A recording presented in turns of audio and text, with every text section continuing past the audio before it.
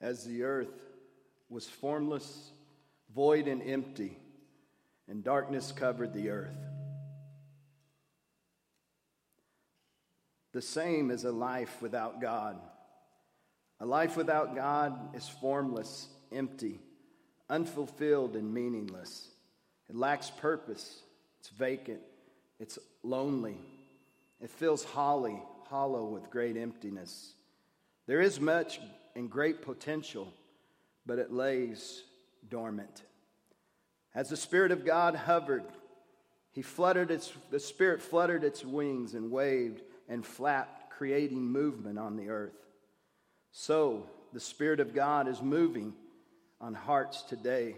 He's creating movement to bring a big change. A big change is about to happen. A new life is about to begin. We're going to reach our full potential in the Lord. Then God said, "Let there be light."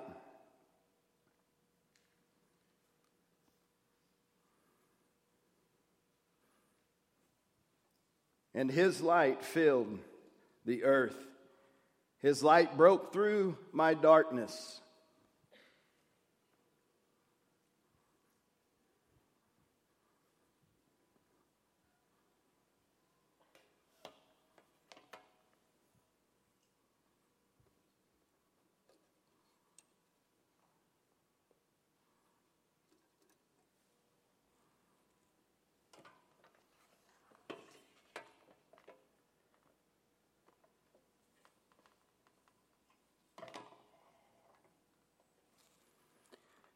Because of God's great tender mercy, the Bible says in Luke chapter 1, verse 78 and 79, that the morning light from heaven is about to break upon us.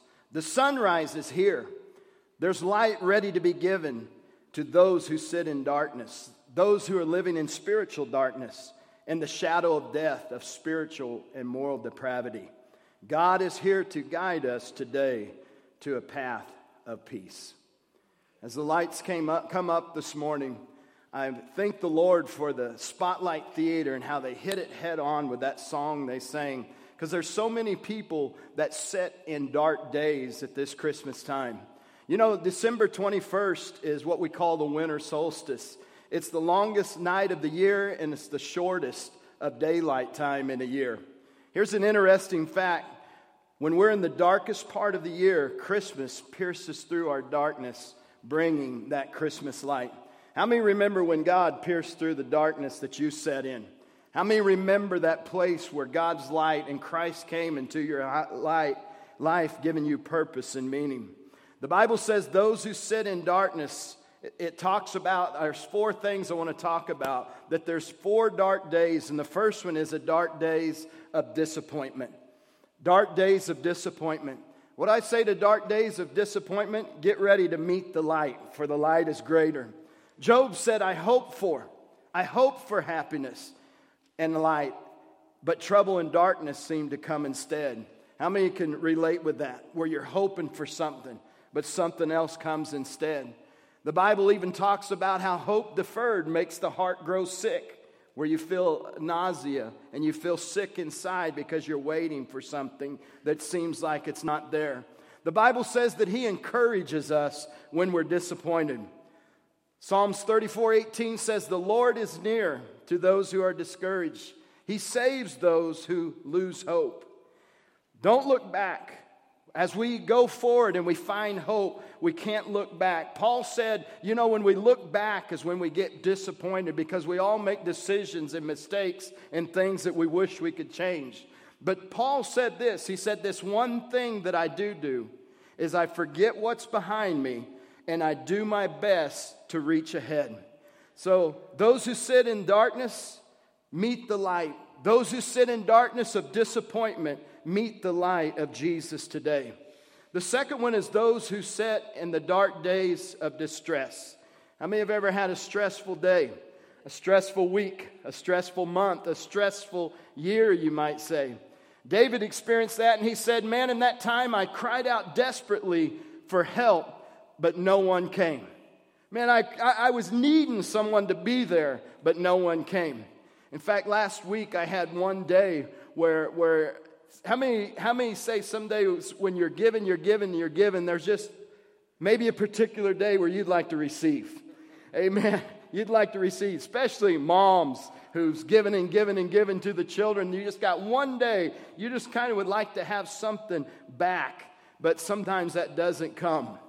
Have you ever felt that way? Help me, somebody. Help me, somebody. I'm overloaded. I've got too much to do, man. I am stressed out. I'm at my limit. Well, there's hope today. Dark days of distress. When you're stretched to the limit, the scripture says that we can meet the light. If you look at the scripture in Philippians chapter 4, verse 13 in the Amplified, it says this: He strengthens me when I'm distressed. He strengthens me when I'm stressed out. The Bible says this: I have the strength for all things. Everybody say all things. Not just some things. I have the strength for all things in Christ who empowers me. I love this. I'm ready for anything. I want you to bump your neighbor, maybe give him a fist bump and say, I'm ready for everything. Come on, hit your neighbor. I'm ready for anything. I'm ready for everything. Equal to nothing. Now yell out, through Christ. Through Christ. He does this. He infuses an inner strength. It's not something that we possess. It's not something that we have to conjure up, that we have to do, but He infuses us with inner strength into us. That teaches me I'm competent, I'm capable, I'm ready for anything, equal to anything through Christ.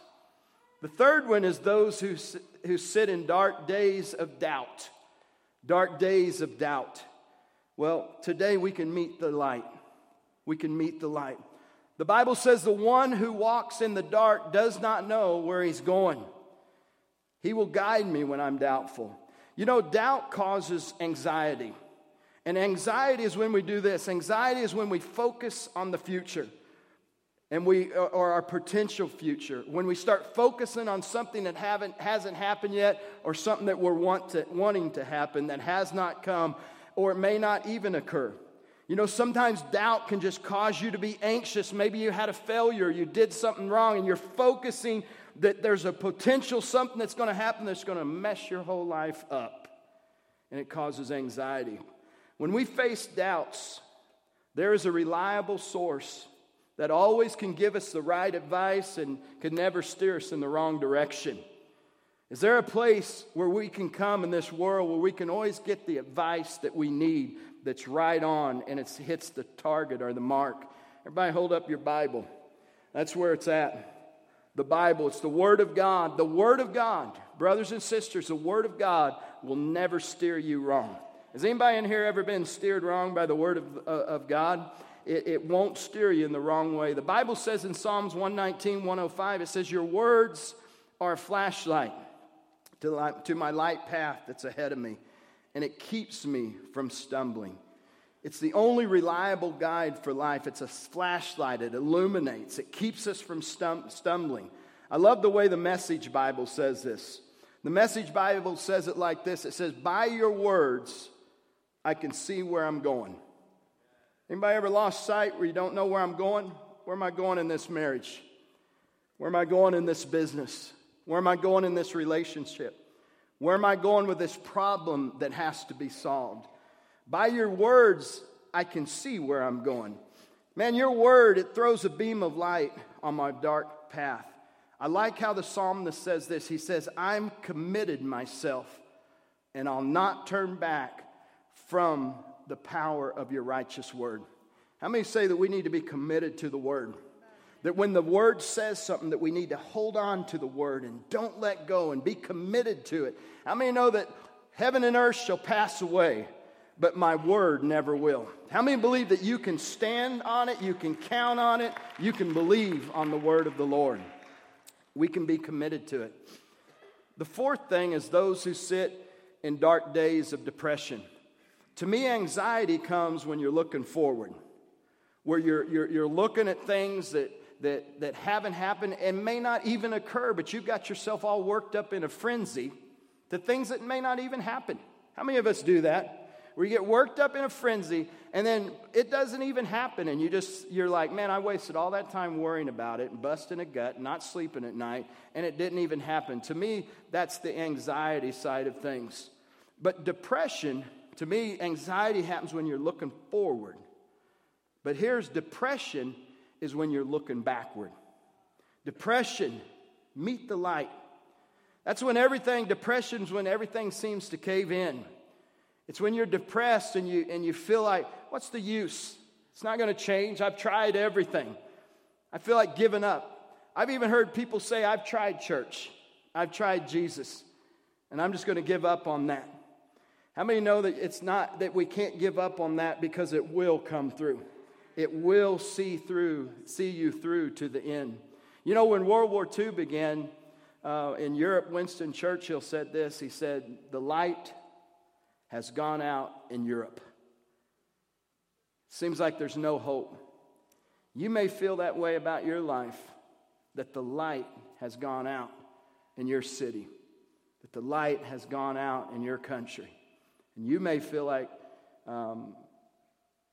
what is the use of even going on? But Lamentations chapter 3, verse 19 and 20, I love Lamentations 3. Lamentations 3 talks about a guy that put his hand to try to do everything to correct some things and to make some things right. He even said, man, I try to eat the word, and the word seems like there's rocks in it, and it breaks my teeth. And then he says, it seems like that there's a hunt, and I'm the target of the arrow. I mean, it just tells all kinds of stuff. And then that's where we get that famous song, Great is Thy Faithfulness. It is the Solomon that wrote Lamentations finally gets down and he says, great is the faithfulness of the Lord, for his compassions are new for me every day. But in that portion of scripture, in Lamentations 3, 19 and 20, it says, the thought of my pain, it's bitter poison. I think about it constantly. How many have ever went through something you just can't get it off your mind? You think about it constantly. It's like poison to your spirit. It makes you lethargic and cold and indifferent.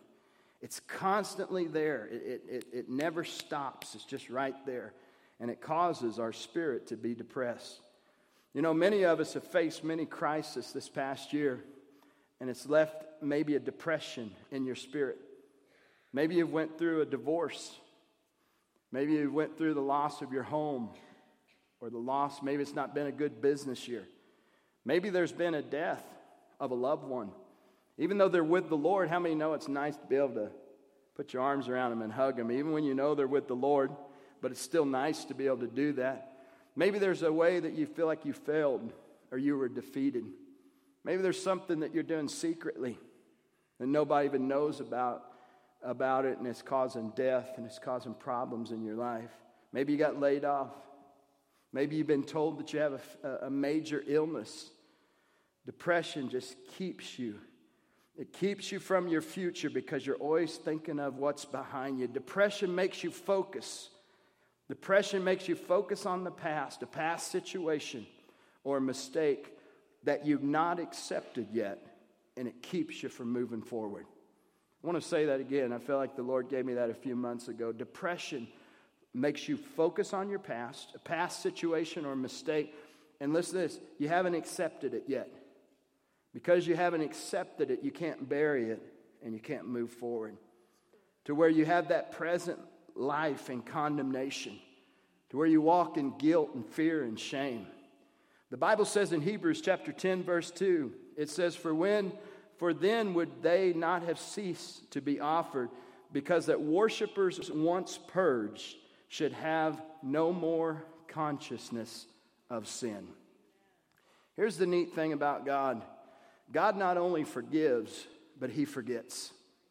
The Bible even says it several times in Hebrews where it says, it says the Spirit of God is a witness to this. You know, we talk about the Holy Spirit empowering us to be a witness.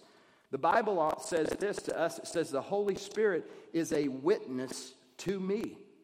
To me. And he's written his word on my heart. And then it says this, and he says, the Holy Spirit is there to tell me that my sins and iniquities, that God remembers them no more. He don't remember them anymore. As far as the east is from the west, so far as he removed our transgressions. I like that scripture, worshipers once purged. Worshipers once purged. That's talking about a purging means you get rid of it. It's a cathartic release. It could come in an emotional release. It could come in a way where you've been holding something for months and years, that all of a sudden you have this time where you've been sitting in darkness with this depression. It could be today. But you meet the light, and something happens to where all that guilt and condemnation and fear, it's just released from you, to where you feel like you even have a joy. You know, I remember one time, I became a senior pastor. I was a senior pastor about 2 months at 19 years old. And this was about when I was 20. But I was working in my shop one day, and the Holy Spirit kept telling me, he said, Brian, I want you to get in your pickup, and I want you to go to Thus and So's house. And I was like, I don't know where that voice is coming from. I don't know what I'm to do with that. But I kept working in my shop, and it came again. Brian, I want you to get in your pickup and go and talk to this person. And I was like, well, that's twice. It's got to be me. This has got to be me. And then I heard it the third time. He said, Brian, I want you to get in your pickup, and I want you to go to this house. I need you to do something for me. And I remember getting in my pickup, and I thought, I finally convinced myself to go because of this. I was like, I'll just go, and I'll act like I'm visiting if nothing's happening. So, because they were members of our church. And so I got in my pickup, and I started to go. And the Holy Spirit filled the cab of that truck. And he let me know that I was walking into something that was very bad. Very, very, very bad. And so when I got over there, I didn't know what it was. But when I got over there, I was sweating and nervous. And I mean, I used to get scared going to hospitals and stuff because I didn't ever feel like I was trained for that stuff. God just kind of threw me in the ministry. And now I'm going into a situation. I don't know what I'm doing. I didn't know a whole lot of scriptures and this, that, and the other. But I remember going up, and I started to knock on the door. And the man was sitting at the door. Wait. No, there was nobody at the door. Wasn't planning on telling this. There's nobody at the door, and I knocked and rang the doorbell, and I heard somebody say, "Come on in." And I just stepped in the door, and the minute I stepped in the door, the Lord spoke to me and said that there'd been infidelity in this home, and it just came out. I spoke it. I heard it, and I saw the man leaning against the wall in the corner. He was standing up with his arms like this, and then his wife was just sitting. Still gets me. She was just sitting at the table with her head down. And I said, you know, the Lord, I was working in my shed, and the Lord loves you so much that he sent me. He sent me to come and to help pray with you and to help you guys get through this. I know that there's been infidelity in this home, and the Lord sent me to heal your marriage, and everything's going to be all right. Brothers and sisters, we took that man and that woman, we brought them over, and we went through a process and talked about what happened. And there's hours of crying and hours of tears and stuff going on. And then finally, we prayed. And when we prayed and that man asked the Lord to forgive him, the Spirit came into that house. And there was a forgiveness and a restoration. And something supernatural happened to where she had taken off her ring. And right there, I pulled out the Bible and we redid marriage vows. And with this ring, I wed every bit of it. We remarried them right there. And then all of a sudden, this guy jumps up and he starts saying, "Praise the Lord! Praise the Lord!" And he was excited and stuff. But I remember then he just stopped. And then he went and he sat down, and I said, what's the matter? And he said, how can I be happy thinking what I just did? Guys, that's what depression does. Depression tries to make you pay for it.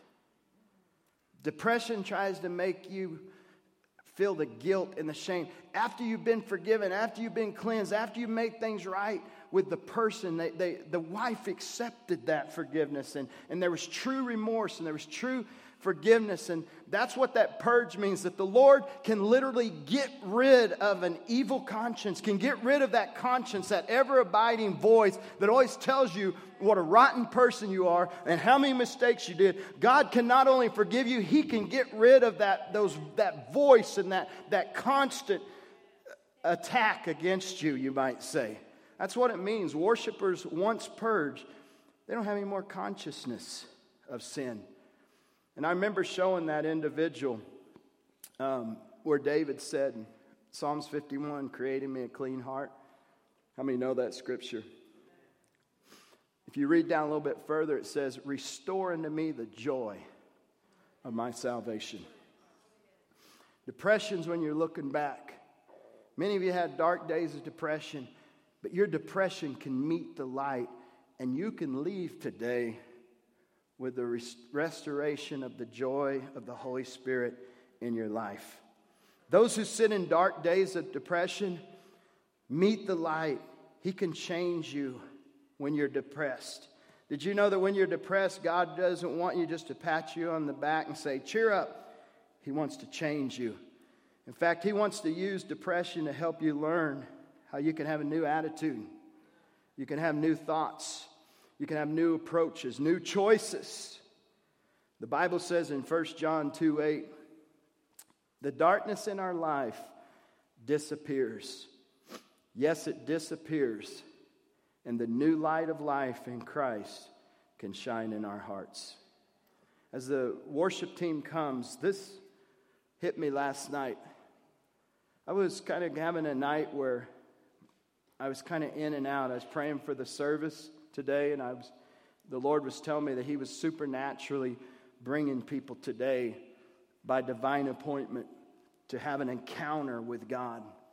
Hey, seriously, you know we've all had our appointment? How many say I've had my appointment with God? I remember when God just set things up in a certain way to where I had that opportunity to know Christ. And you know, that may be yours today. God may have this service specifically for you today. But I was praying about that last night, and I felt the Holy Spirit. This actually just like happened to me, and I grabbed my phone and tried to write it down, but I couldn't see very good. I'm over 50. I have to have my, those, what do you call those? Readers.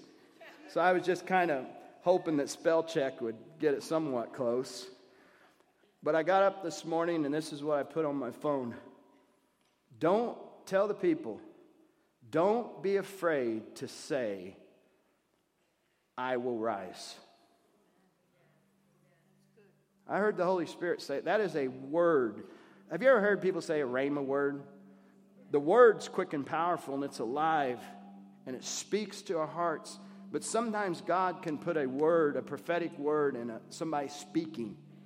And I believe this is a prophetic, a rhema. A rhema means a now word. That this is a word that it's almost like, Bob, this is for you. To where when I say this, it's like, when I say, don't be afraid to say, I will rise. If that's a word for you, it's like everything just went blank. And you just tuned in.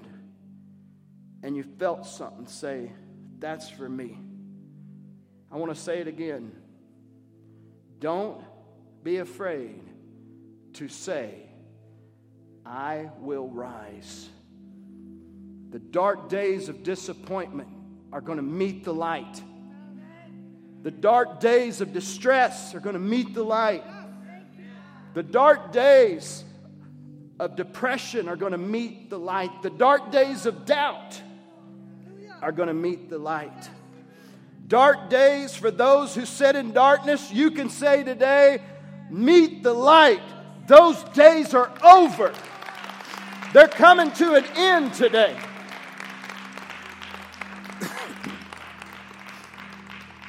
And I found this scripture this morning. And this is talking about the enemy of your soul, Satan.